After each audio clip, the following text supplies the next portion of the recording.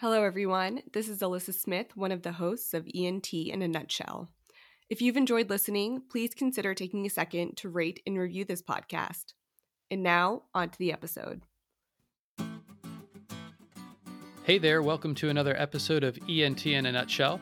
My name's Jason Barnes, and today we're joined by neurotologist Dr. Brad Kesser, and we'll be discussing congenital oral atresia.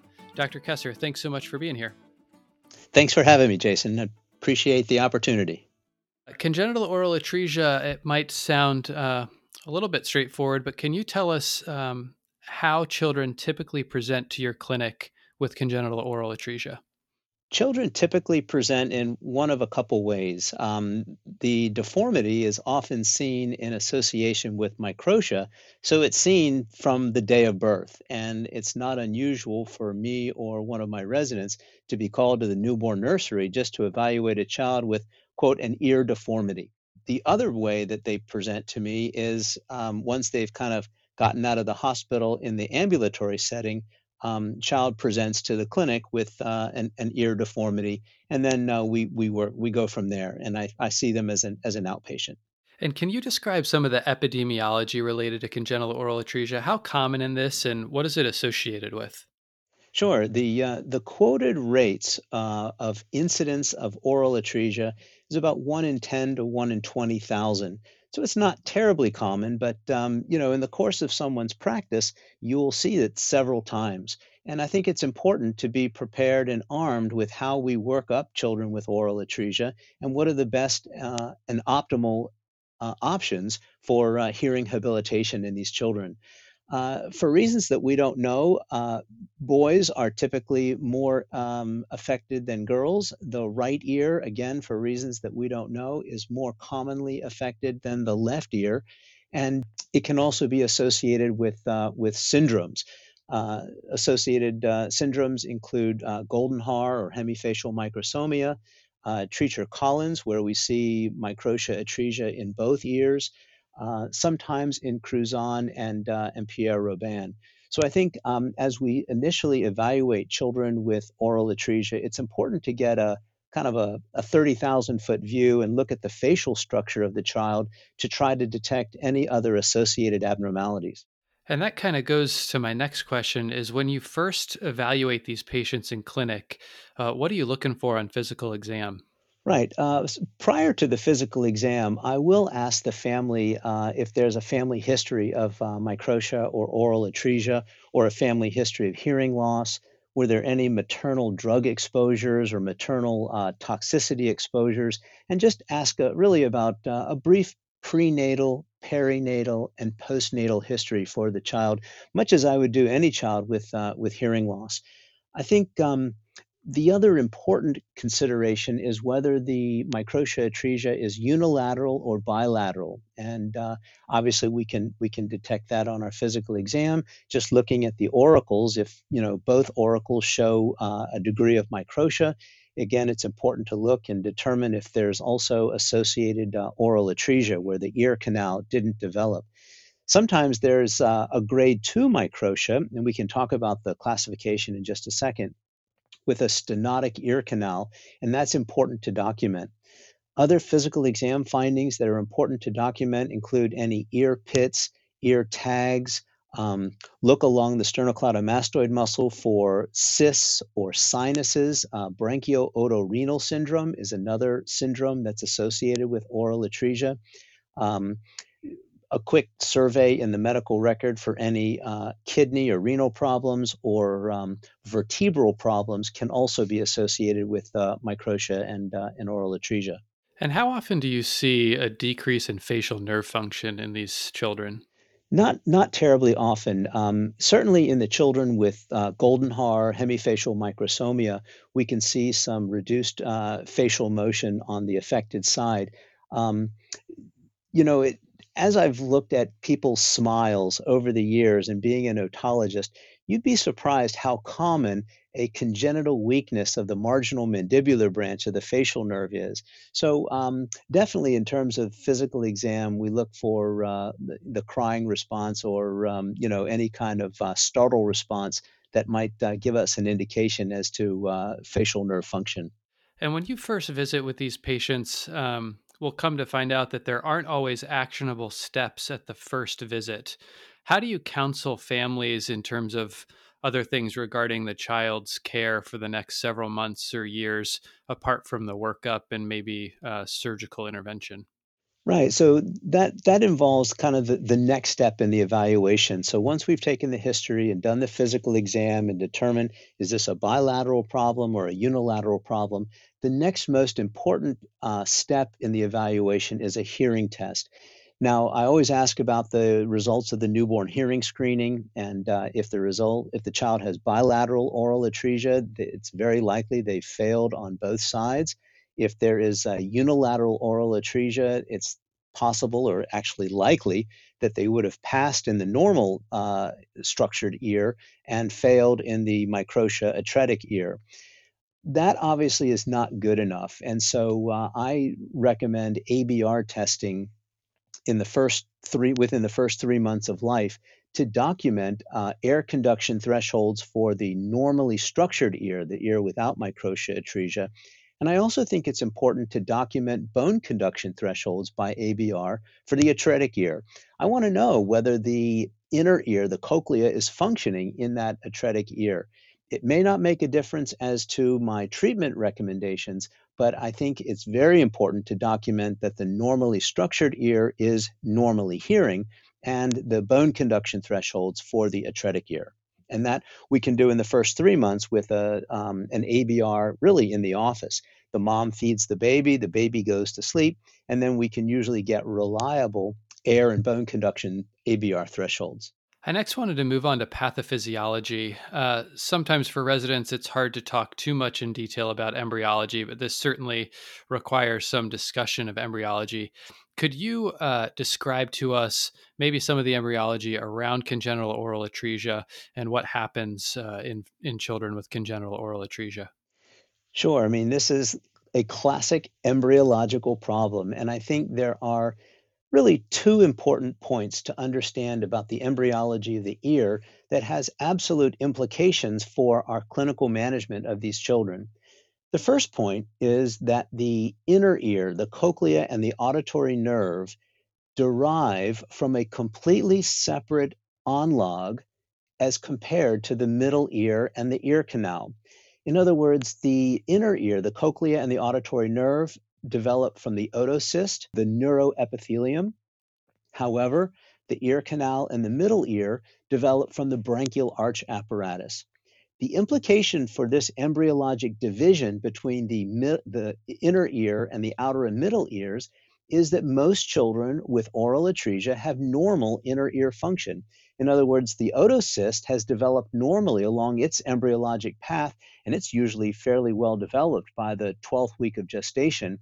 However, there's been an arrest in the development along the branchial apparatus, usually much later in development, where the middle ear and the ear canal are hypoplastic. The ear canal didn't develop, and the middle ear usually there's an ossicular abnormality along with reduced middle ear volume. The second point that I'd like to make about the embryology is that congenital oral atresia is really a first arch abnormality. The first arch, as everyone remembers, is the ear canal, and really kind of what you cannot see through the eardrum. In other words, the head of the malleus and the body of the incus. So the implication for oral atresia being a first arch abnormality is that the second arch structures, namely the stapes and the facial nerve, are generally normally developed or fairly well developed. So the typical middle ear atresia or middle ear hypoplasia that I see is a smaller head of the malleus with an absent manubrium of the malleus. The body of the incus is usually fairly well formed, although it may be a little bit hypoplastic, with a lenticular process and incudostapedial joint that is fairly normal and a normal stapes bone.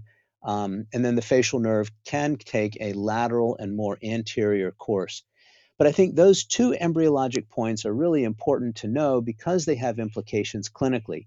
Number one, the inner ear develops separately, so children with oral atresia generally have normal bone conduction thresholds, but you got to do the test, the ABR test, to make sure. And number two, oral atresia is typically a first arch abnormality, so that there is maybe some hypoplasia of the mandible, Meckel's cartilage, as well as the fused malleus incus complex, so that there aren't separately developed malleus bones from the incus bone, and that the second arch derivative, the stapes bone, is usually fairly well developed. And do we know if there are any genetic risk factors for congenital oral atresia? There is one named genetic abnormality, and that's distal 18q deletion. And this is a very unusual condition in which children have normal auricles, so they do not have microtia, but they have complete atresia or very, very stenotic ear canals with associated conductive hearing loss.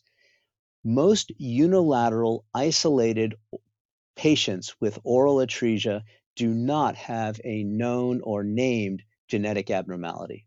So next I wanted to go on to workup. We've talked a little bit about the ABR and the importance of obtaining that early. What else are you considering in terms of workup for these patients? Right. So the workup in the first year of life really is the ABR, and then as the child gets older, behavioral audiometry, either visual reinforced audiometry or condition play audiometry. I want to stress the CT scan can wait, and in my opinion, should wait. There is no reason to get a CT scan on a 1-year-old with oral atresia because we're not going to be doing anything about the oral atresia surgically anyway, and you are delivering a small dose of radiation to a small child, so the total body dose of radiation is higher than if you wait till the child is 5 or 6 to get the CT scan, which is the time then we're starting to consider canal surgery. So I think it's very important to get hearing data, but I also think it's very important to wait before getting the CT scan. As far as other workup, if the child has Treacher-Collins or looks syndromic, I think you could have a genetics workup. But as I mentioned earlier, isolated unilateral oral atresia in the absence of any other syndromic findings does not have a known or named genetic etiology. And you suggested that the CT scan can wait, meaning that there won't be an intervention for some time. In that time period, what are some things you counsel patients on or parents on in terms of things to be aware of, the unaffected ear, and maybe how they're going to develop and learn? Right. So good question, and I think we'll start with the easy clinical scenario first, and that is the child with bilateral oral atresia. I think no one would argue that a child with bilateral oral atresia needs to be fitted with a bone conducting hearing device. Now, the FDA has not approved the osseointegrated bone conducting hearing devices. That would be the Baha Connect, the Baha Attract, the Oticon Ponto for children under 5 years of age. But these children do need amplification, and that comes in the form of either a soft band or a hard band, where the bone oscillator is fit to the mastoid cavity or fits to the mastoid bone, and the child is amplified through bone conducted sound. That will certainly promote speech and language development for the child with bilateral oral atresia. Now, many parents ask, do I need bone conducting hearing aids for both ears in my child with bilateral oral atresia? There's no data at this point to support using bilateral bone conductors. Some parents do want to go down that road. I would say in my clinical experience, again, I haven't seen any data, but in my clinical experience, one bone conductor is sufficient for normal speech and language development in these children. I don't know that you need 2 bone conductors.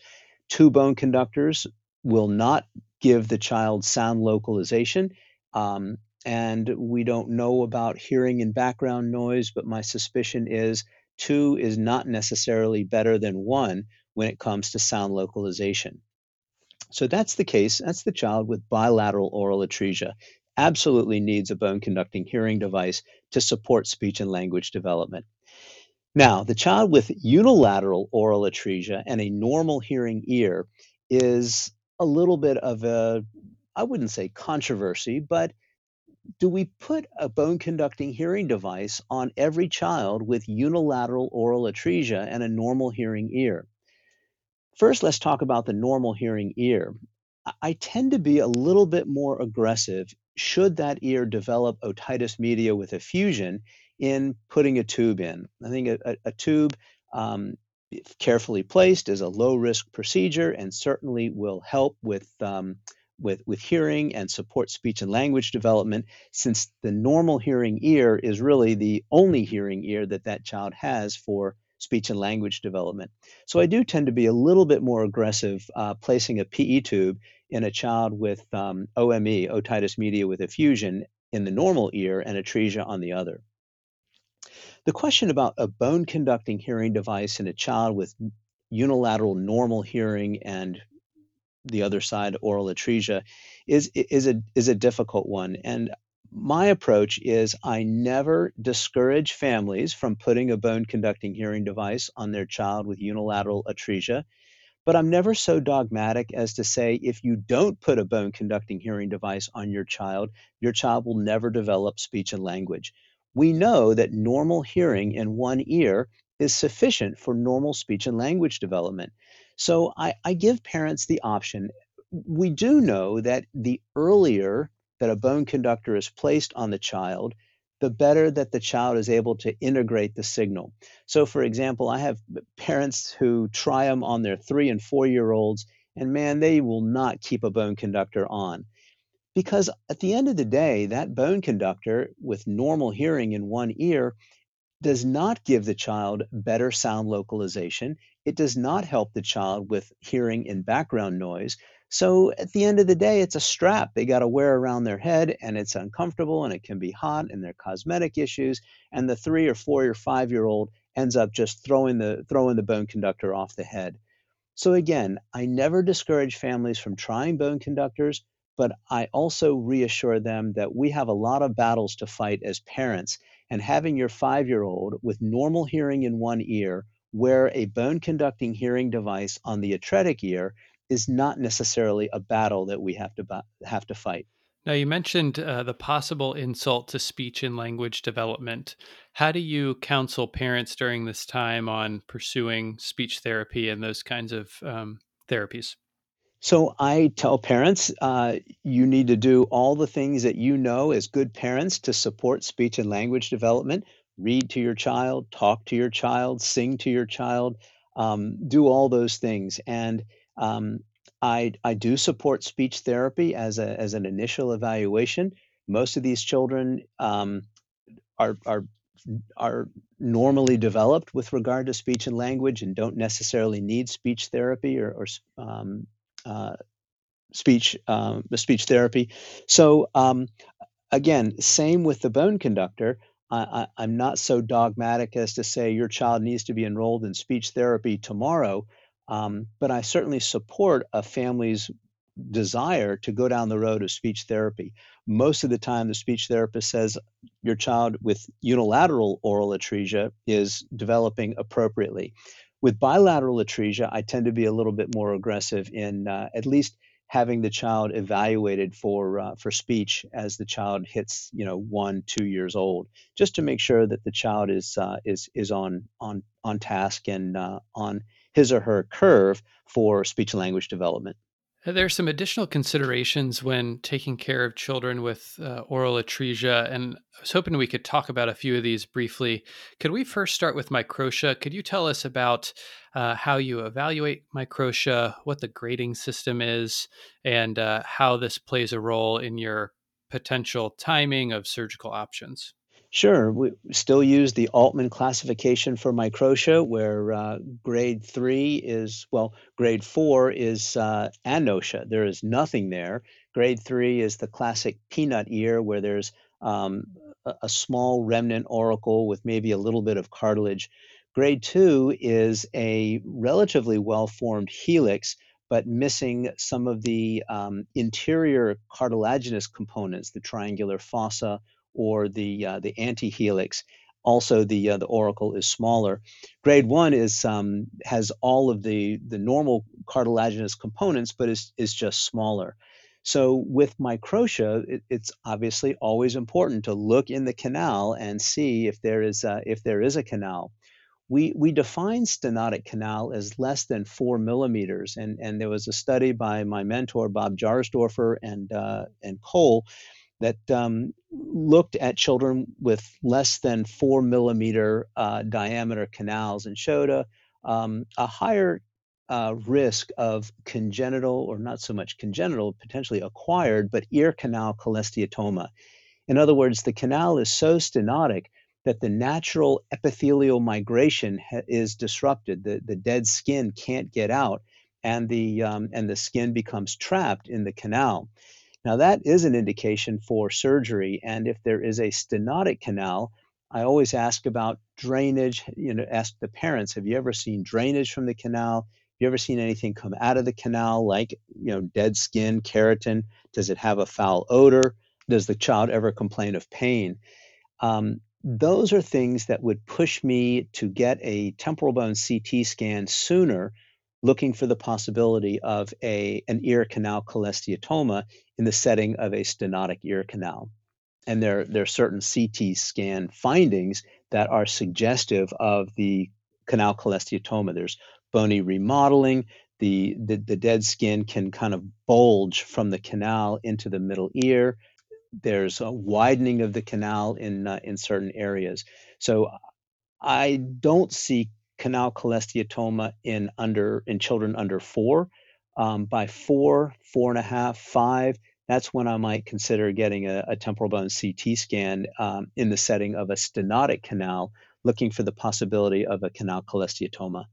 And talking a bit more about the temporal bone CT scan, what would you say is the optimal timing for obtaining the first temporal bone CT scan?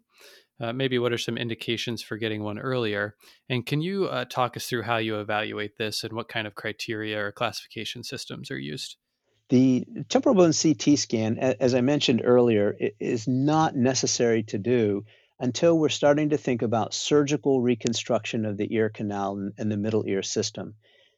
In the setting of a grade 3 microtia with complete atresia of the ear canal, if the family is not interested in atresia surgery or canal surgery, there's no reason to get a temporal bone CT scan. I don't necessarily think that you have to get a CT scan just to take a look or to see what's going on. All that you need to know is whether the inner ear is working or not, and whether that child is a candidate for a bone conducting hearing device. Obviously, if the inner ear is not working, which is pretty rare, there was a study by Jeff Rayback that showed about a 19% incidence of structural abnormalities of the inner ear that are associated with oral atresia. That's not really been my experience, although those structural abnormalities included the facial nerve, and there are some facial nerve abnormalities associated with, as I mentioned earlier, with microtia atresia. But in any event, my clinical experience has been that the bone conduction thresholds, the inner ear is working fine, even if there is a higher 10 to 15 or 19% incidence of structural inner ear abnormalities seen on temporal bone CT scan in atresia patients. So if the family is not interested in canal surgery and there's complete atresia of the ear canal, the CT scan is not even necessary. If the family is interested in canal surgery, then it is the temporal bone CT scan by which I assess their anatomic candidacy for surgery. So they have to have normal bone conduction thresholds, obviously, if we're going to try to open the ear canal. We don't want to open the ear canal in a deaf ear. So normal bone conduction thresholds. And then I still use Bob Jarsdorfer's classic 10-point grading scale, looking at each anatomic structure and assessing each structure 1 point and giving the stapes bone 2 points and adding up the points to determine candidacy for atresia surgery. that has been in my hands extremely valuable. It is not only good to assess candidacy, but I think in some ways it is somewhat predictive of hearing outcomes. Children with better anatomy will have better hearing outcomes. And we showed several years ago that children with 7, 8, and 9 will have as high as an 80 to 90% chance of achieving normal or near normal hearing with atresia surgery, whereas children with 6 or below had about a 40 to 45% chance of achieving normal or near normal hearing with atresia surgery. So I carefully pore over these temporal bone CT scans, looking at each anatomic structure, assigning the points. 2 points to the stapes bone, point for the oval window, one for the pneumatization or the middle ear volume. And I think middle ear volume is an important predictor also. If you have a nice, wide, large middle ear volume, you've got room to open the middle ear space, and there's also room for the ossicles to vibrate.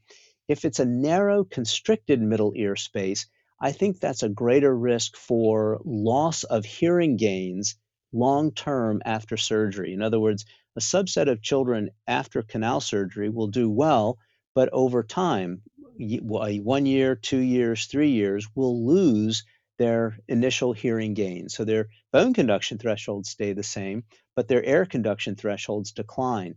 And I think that's secondary to either lateralization of the eardrum or refixation of the ossicular chain.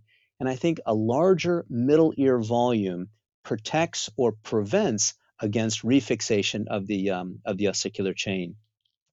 And again, just going down the list, I give a point to the facial nerve, the malleus incus complex, mastoid pneumatization, the incus stapes joint, IS joint, round window, and then of course, almost everyone gets a point off for the external ear if they have any degree of microtia at all. So in summary, I find the Jarsdorfer grading scale, the 10-point grading scale that has been around for, 20 years now, 30 years actually. I think he published it in 91, to be reliable, a good predictor of hearing outcomes, and the means by which I assess a child's anatomic candidacy for canal surgery.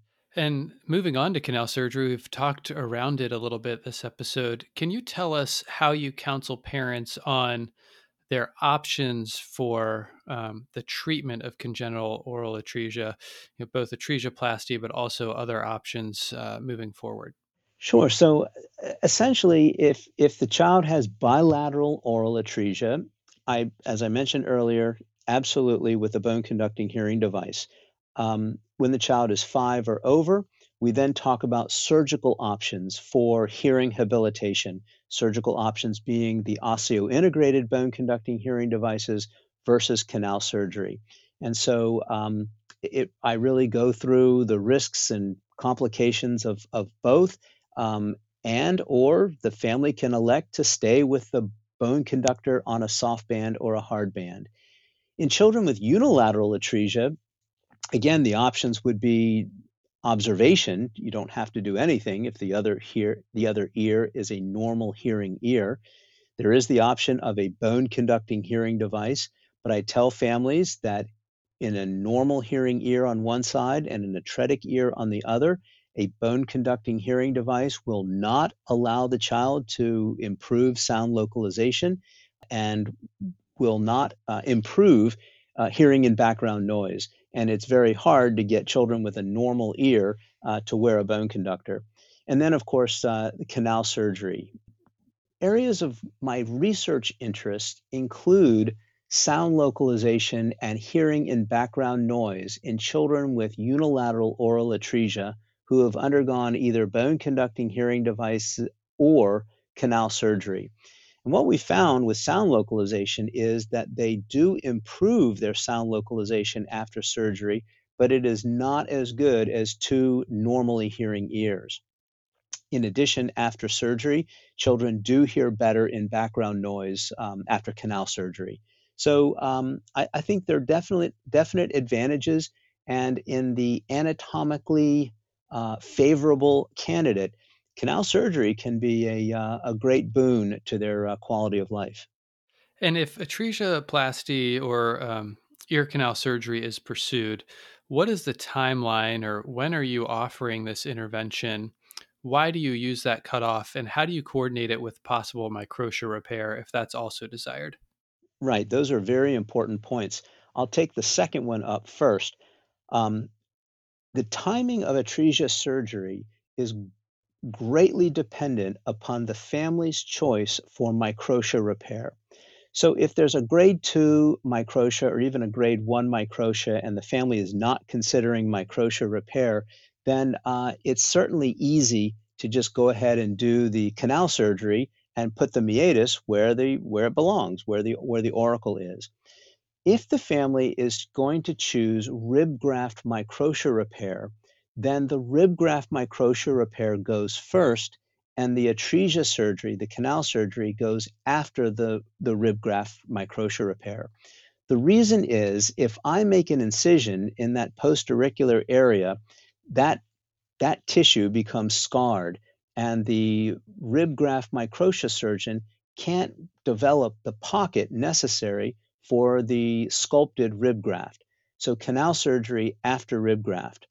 If the family chooses the MedPor or the Supor, a porous polyethylene implant for the microtia repair, then the canal surgery goes first.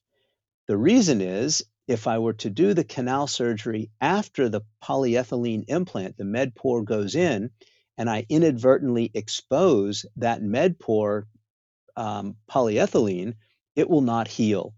So they have to go back for additional surgery to cut back the MedPor and develop a flap to cover the exposed area.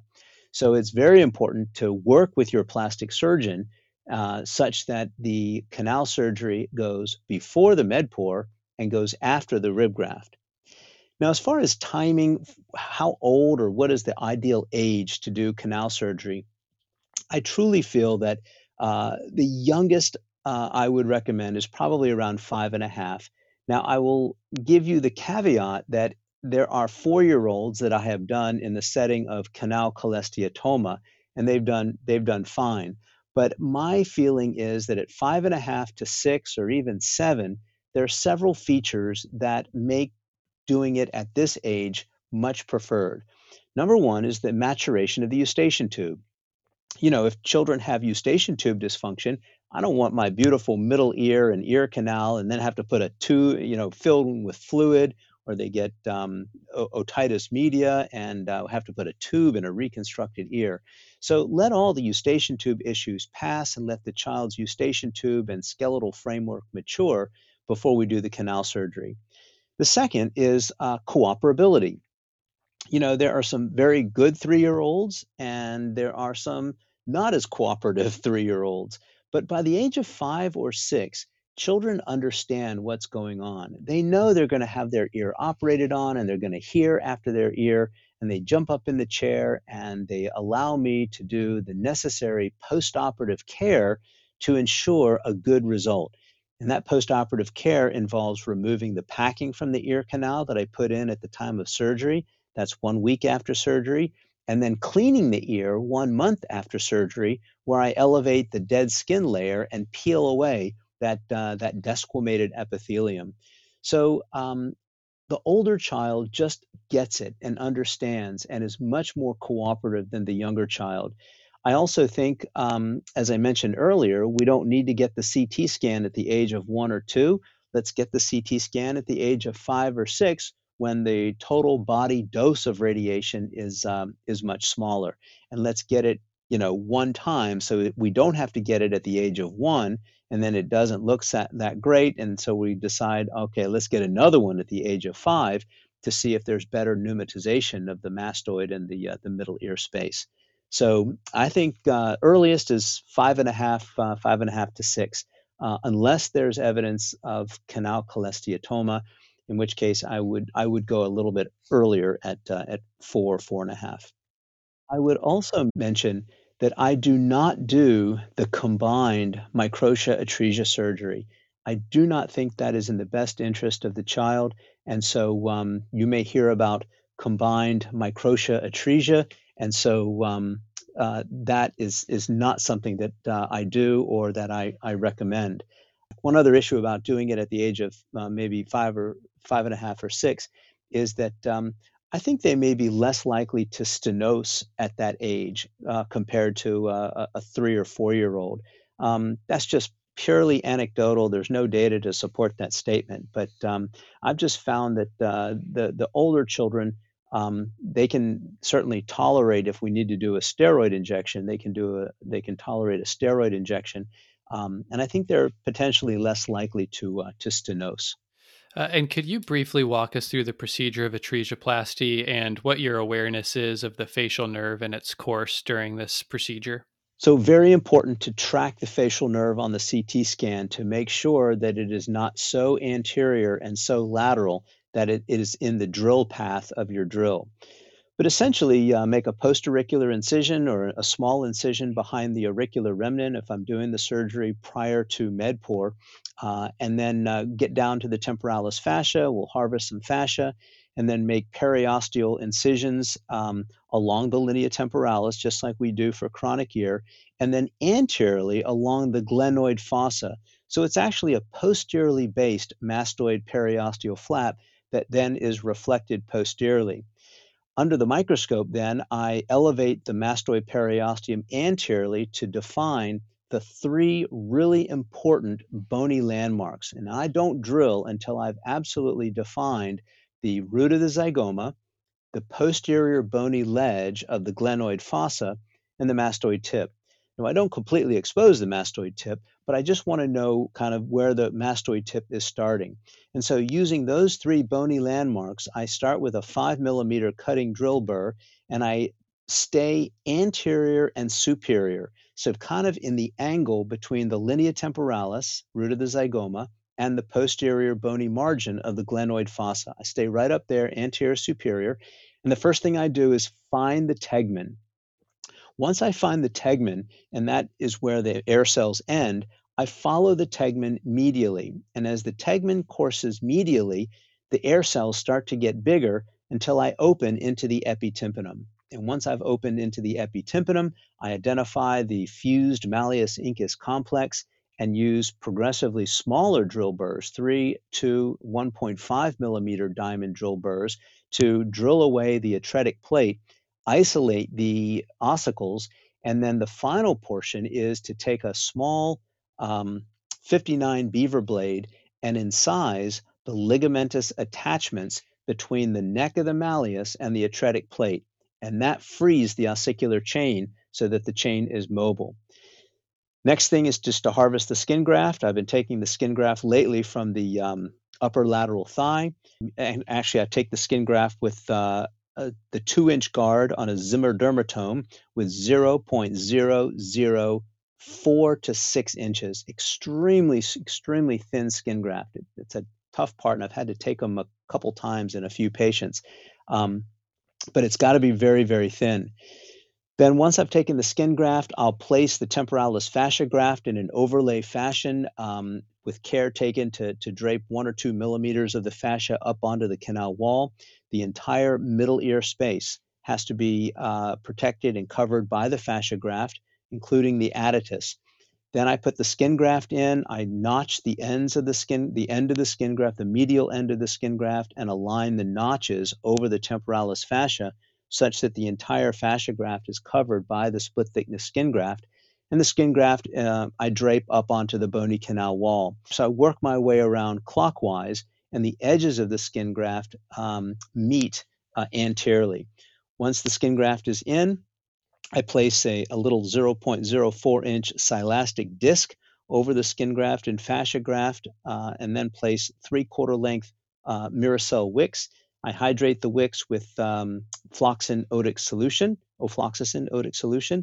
and then I've either done the meatoplasty. If it's a MedPOR, I just suture the skin graft to the native skin around just behind the auricle in a circumferential fashion, in a circular fashion.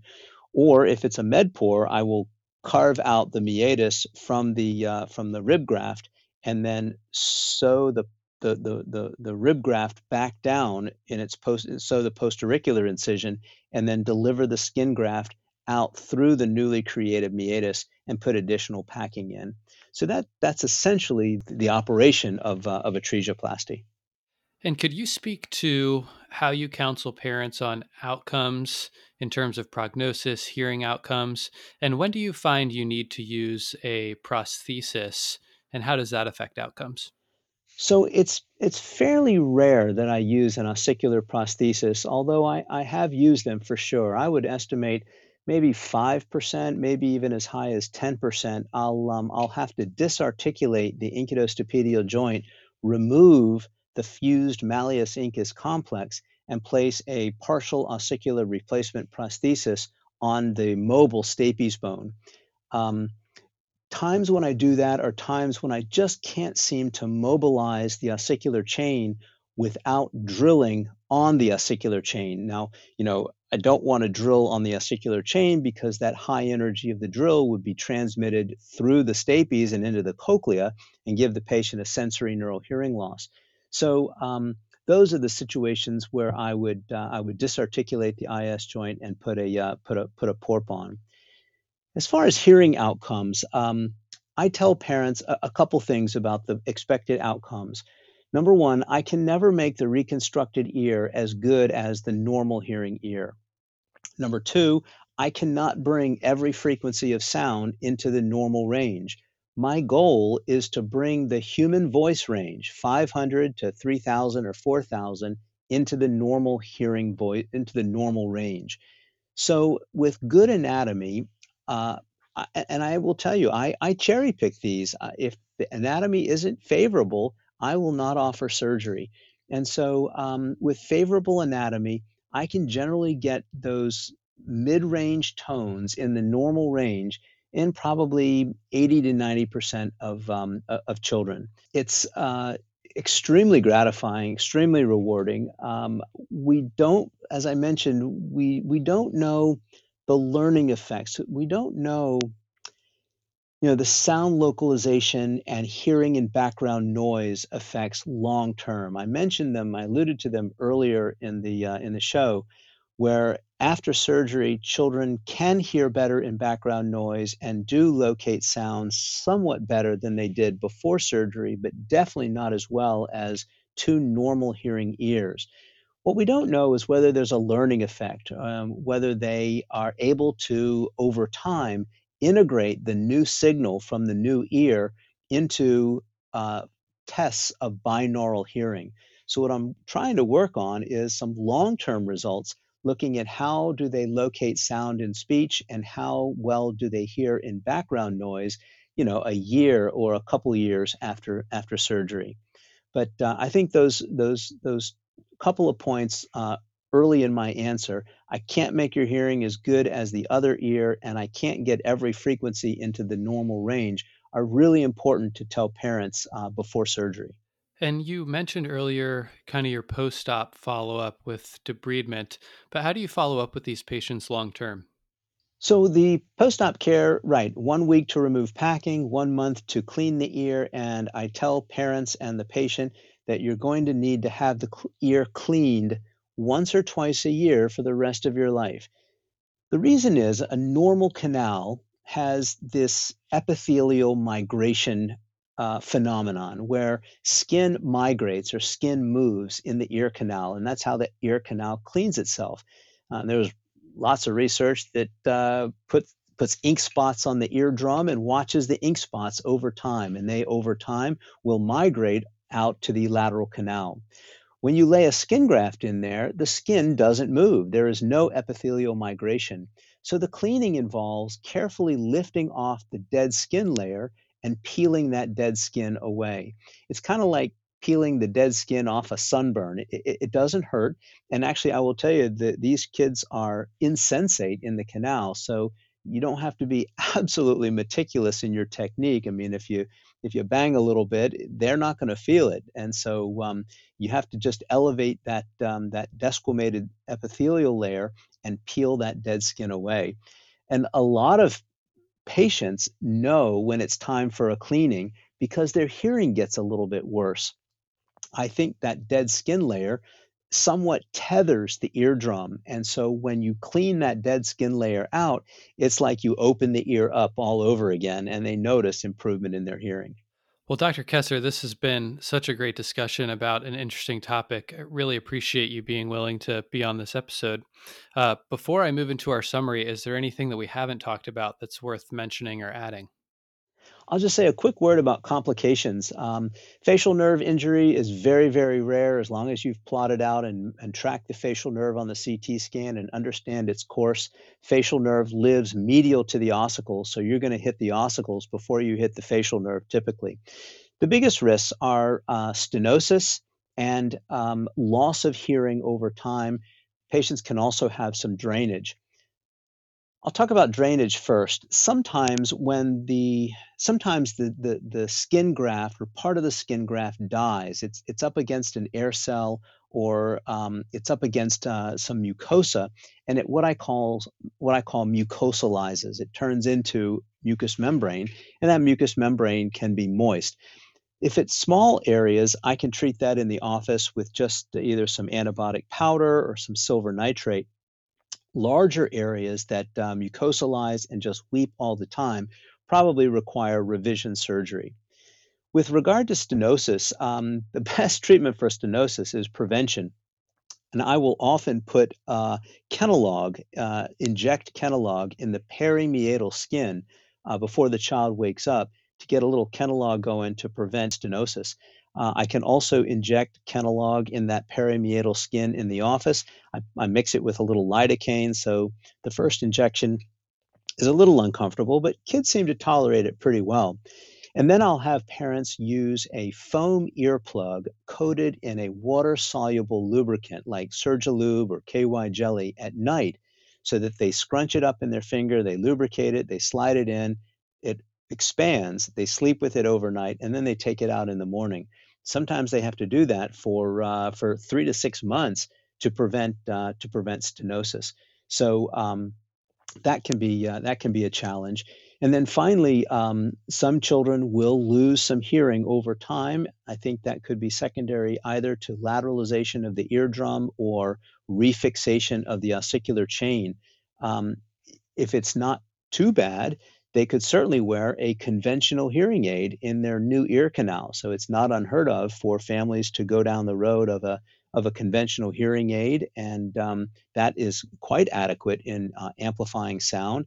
The other option would be to go back in and either release the ossicular chain that has become refixed or to do a new tympanic membrane graft if the tympanic membrane has lateralized. Well, Dr. Kessler, thanks again so much for this discussion. I'll now move into our summary. Congenital oral atresia is a middle ear deformity that's often seen in conjunction with microtia and can be associated with various pediatric syndromes. Workup includes ABR and can include a CT scan later on down the road if intervention is being considered. The Yarsdorfer criteria is a grading scale used to assess the degree of oral atresia and can be used in choosing correct surgical candidates. And treatment options for atresia include bone conduction with possible prosthesis versus canal surgery or atresioplasty. Atresioplasty is a complex surgery, so you need to be considering the facial nerve, and this requires thoughtful preoperative evaluation. And in terms of outcomes, when the correct patient is selected, they can be very good in terms of bringing hearing levels back to the normal level and speech thresholds. Dr. Kessler, anything else you'd like to add?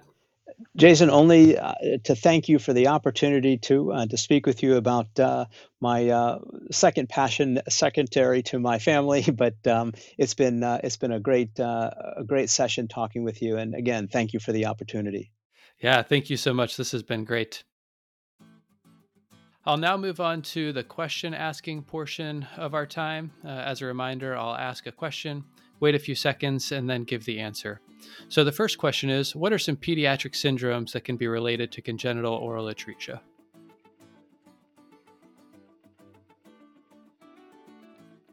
Some of the more common pediatric syndromes seen with congenital oral atresia are Goldenhar syndrome or hemifacial microsomia, Treacher-Collins, Cruzon, and Pierre-Robin.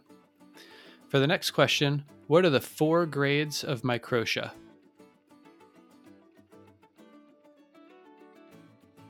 So reviewing these Altman classification system, grade 1 is a small ear with most of the key features. Grade 2 is with some features missing, though 2/3 of the ear is present. Grade 3 is what's classically referred to as the peanut ear, and grade 4 is total anotia. For our next question, what are the aspects of the Jarsdorfer criteria? And recall that there are 10 total points.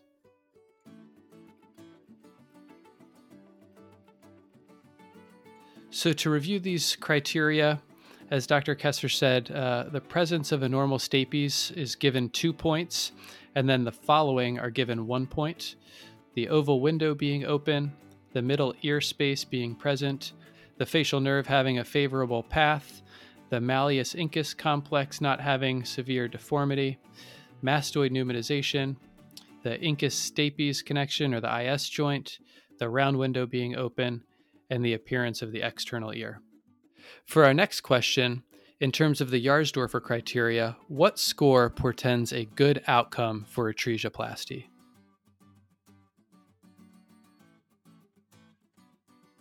Although not specifically mentioned in this episode, a Jarsdorfer criteria of 7 portends a much better outcome, and atresioplasty is often not offered to patients with a Jarsdorfer score of less than 7. And for our last question, when should atresioplasty be offered to children?